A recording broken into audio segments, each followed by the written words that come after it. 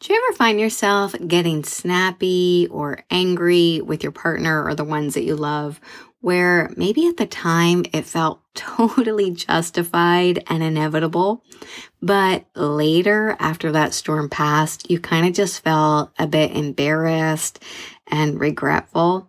Like maybe you said something in a harsher tone than you meant to, or behaved in a way that later you wish you could take back. This is what we're talking about today. A number of women have wrote into me wanting to talk about this habit of getting snappy with the ones that they love.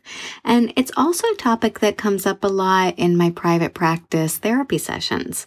So I thought that we should talk about this today.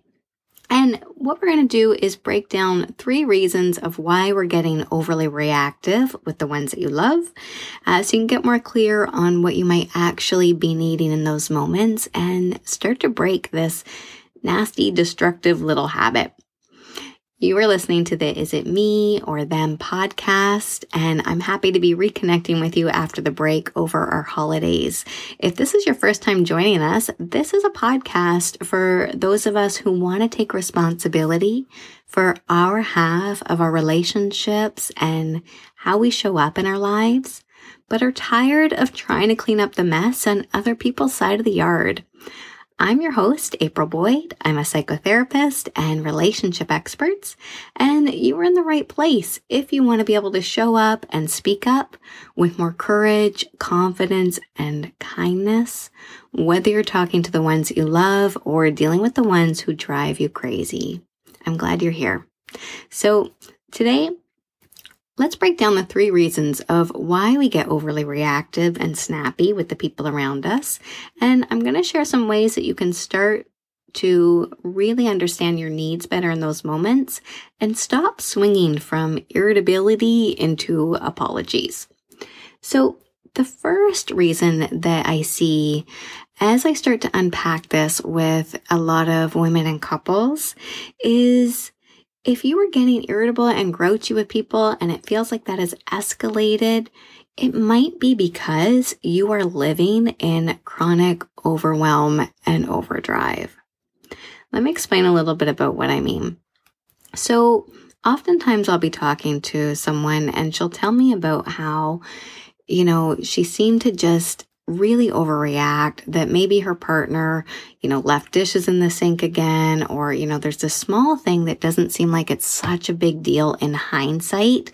But at the time, it's like there's just this surge of anger and frustration that just kind of lashes out. And it's kind of like this. I want you to picture a cup of tea. What happens if you continue to pour into that cup of tea once it is already full? It overflows. And I think we forget that we're just human. And so our own emotional systems, our own well-being works the exact same way as that overflowing cup of tea. When we are too full, when we are too overloaded, when we are overworked and living in overdrive, any small thing can feel like the straw that breaks the camel's back, right? So it might be a small request, a small interruption, a small frustration or annoyance, but in that moment, it totally overflows our cup. And so we end up saying something or doing something that, makes us look like we're kind of acting like a crazy person because it's just this small thing, but our reaction is so sharp. And this is really hard because we can fall into this place of feeling a lot of guilt and shame, and it's really counterproductive for the people around us because they don't quite understand why this small thing is such a big deal. And so it can become easy for both them and us to almost dismiss what that issue was about, and rather than treat it as a valid need, we can kind of land in this place of then just a lot of self-attack and dismissal and minimizing instead of leaning in to get curious about what is actually happening.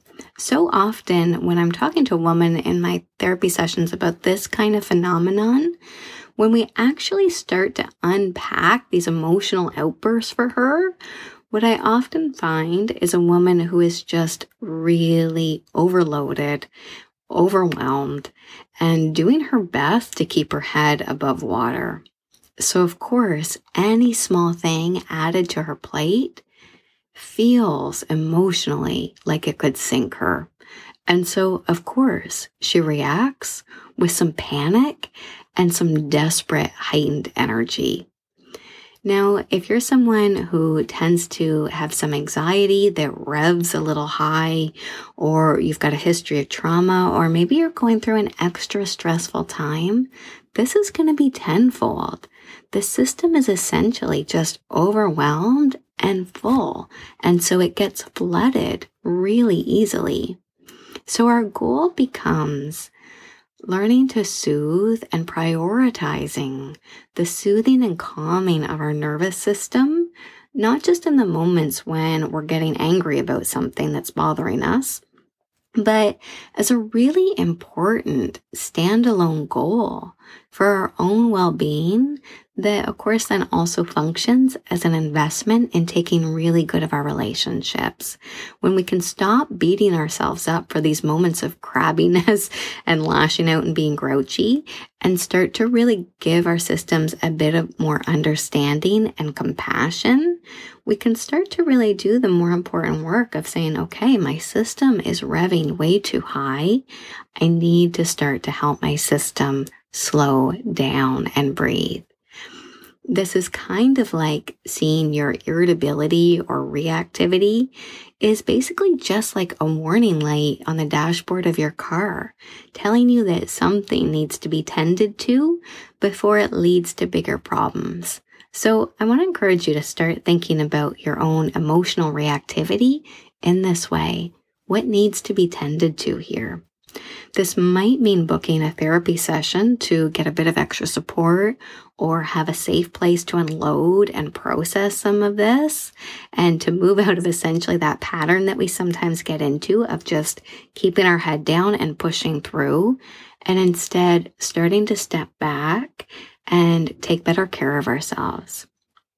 It might be as simple as starting to ask yourself some questions like, instead of what is wrong with me, what is it that I'm carrying right now? The other thing is that I find so many of us, myself included at times, we really don't give ourselves enough credit or acknowledgement for how much weight you actually are really carrying at any given moment. We finished our Reset Our Mindset group last month, and it was such an amazing experience to gather with this group of women who were talking about our lives and our growth and, where we're getting stuck and how we want to evolve. And one of the themes that really came up was we started to look at, where is our time and energy going? And one of the things that I encouraged people to really think about was starting to track their invisible labor that they do. So all of those things that take up time and energy and space on their calendar that so many of us don't ever really stop to acknowledge. And instead, it's like all of these things we do, getting the groceries, cleaning the house, cooking food, attending appointments, all of these kind of things sometimes, and the list can go on, but sometimes these things that we do to meet our basic needs or the needs of those around us, we count them as zero.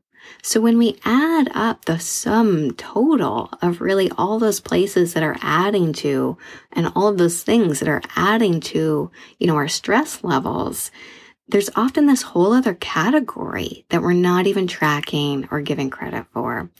And so no wonder we sometimes feel a bit crazy and confused of why we're so overwhelmed or so reactive, because we're not even tracking how much it is that you are actually doing, how much weight it is that you're actually carrying.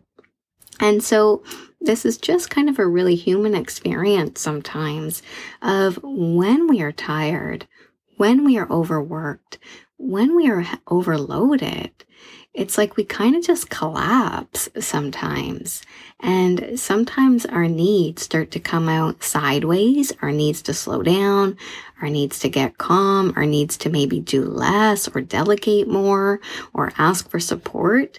And it kind of just blasts out in these moments of venting and release. And that can be one way of kind of getting ourselves through. But I would suggest that really a much more sustainable, easier way, both for yourself and the people around you, is to start to just really take your own needs a little more seriously in a direct way. So the second thing that sometimes contributes to people getting snappy and irritable with their partner or their loved ones is that there's actually a lot of built up resentment and frustration. For some couples, this might be things of a long history of, let's say, emotional injury, emotional betrayals, unresolved issues, or it could just be kind of something that's been bubbling up more recently, but instead of talking it out directly or dealing with it in a more direct way, it's coming out sideways. It's coming out through these small other moments instead. So instead of tackling the bigger conflict, the bigger issue, it's like we end up fighting over all of these little proxy war kind of topics and things instead. So if you find yourself getting really frustrated with your partner for, let's say, maybe they're leaving dishes in the sink, or maybe they're doing things that are just annoying you, these small things that kind of just build up, it might be worth checking in to say, what are we fighting about really? What is it I'm really angry about here at the heart of it? And this might be that, let's say if you and your partner have been kind of getting gridlocked in some of the conflicts or conversations that you've been trying to have, then this unresolved stuff just kind of blows up in all of these other smaller areas. So again, this might be a place to start getting curious about your experience and shifting out of the self-blame and self-attack of what's wrong with me, I'm being so grouchy and so snappy, to instead looking at the bigger picture. Is there something else that needs to be tended to on a relationship level? The third thing is that you might be avoiding the vulnerability of asking for what you need. So instead of asking softly, a lot of people armor up and basically try to get their needs met by asking through anger and punishment and frustration. Now, it's not like we're consciously doing this, right? We don't make a decision in our heads to say, I'm going to stomp around the kitchen and he's going to get the point that I'm angry or that I need more support around here, right? It's not that we're necessarily thinking things on that level, but I want you to check in and just really notice, how comfortable are you asking for support or help or change from a gentle, soft, non-emotional, calm, grounded place? Because what happens is when we hold those requests in for too long, it builds and builds and builds and comes out with anger and hostility. Something that might have just been a small thing now turns into a huge eruption. And I see a lot of women get stuck in this pattern because I think a lot of us kind of got the message somewhere that really asking people to do things for us means that we're being a burden, means that we're, putting ourselves at risk of being indebted to somebody, means that we're risking judgment. And if you find that asking for support and help is a bit uncomfortable for you, you definitely want to go and check out episode number 5, because I'm doing a whole episode there about how you can ask for what you need without feeling that excruciating vulnerability or feeling like a burden to somebody. So the other thing that happens in this that I see women really falling into is it's like we try to talk ourselves out of our need, right? We say, oh, I should just be more easygoing. It's not that big a deal. I'll just do it myself. But by the time you do that 10, 20, 30, 40 times, eventually your system pushes back and says, this pattern is not working for me. And again, this starts to become really counterproductive in our relationships because instead of just asking for help, let's say for the dishes or whatever that thing is that's bothering you in that moment, we're angry, right? And we end up looking kind of irrational and unreasonable. And so now your partner doesn't know whether to take the need that you've been asking for seriously or whether you were just having a bad day that had nothing to do with them. So we end up perpetuating this cycle of not getting our needs met, essentially by kind of reneging, taking back, being embarrassed, and sometimes being extra nice later. I was talking to a client one time. One example that comes up is a woman who really had been doing way more than her fair share of the housework and the household maintenance that needed done. And what would happen is she'd be quiet. She'd be like, no, it's fine. Not a big deal. It's just laundry. It's just sweeping. It's just that. And she would talk herself out of needing what she needed, which was more equality and help in the house. And then eventually it would all bubble up. She'd kind of lose it on her partner and totally, lose her temper and get really upset. And then, a couple hours later, she'd feel really embarrassed about how she had behaved. And she'd go back and apologize and then go back into this pattern of cleaning up stuff that was not her stuff to clean up. And so what's the message that her partner was getting in all of that? Right? She was basically telling him, this has nothing to do with you. This was just my bad mood in this moment, which was totally not the case, right? So the valid need was never actually getting addressed. So this is where we can also fall into this place of feeling like our partner or loved ones or friends should be able to mind read for us. If they really cared, they should be able to connect the dots. But really, you actually need to be the one to do that for them. So here's what I want you to do. So as long as you're not driving, if you're in a safe place where you can get out a piece of paper, I want to offer you a few questions to explore. So if you've been getting really cranky and frustrated lately, write out, what is the possible need that is being expressed through your frustration and anger? Write it out. What kind of support would you actually like to receive? And what would make your week easier this week? What could you take off of your plate? What could you say no to? What could you cancel? What could you do to lighten some of the overwhelm and overdrive that your system might be functioning in? What could you let go of to make more room for calm, for rest, for slowing down? So if this feels interesting for you, I'd also like to invite you to consider joining our circle of women that are gathering for our Reset Our Mindset program. This is starting, I believe mid-January now is when we're going to be starting up.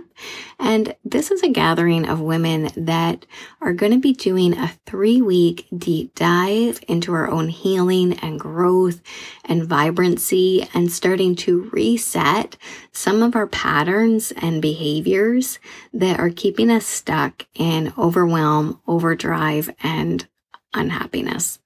So we're going to basically be spending some time on looking at what it is that you might be thirsty for, what it is that's been stopping you from feeling as vibrant and free and calm and centered as you really want to feel, and supporting each other essentially in just our own up-leveling and our own rise.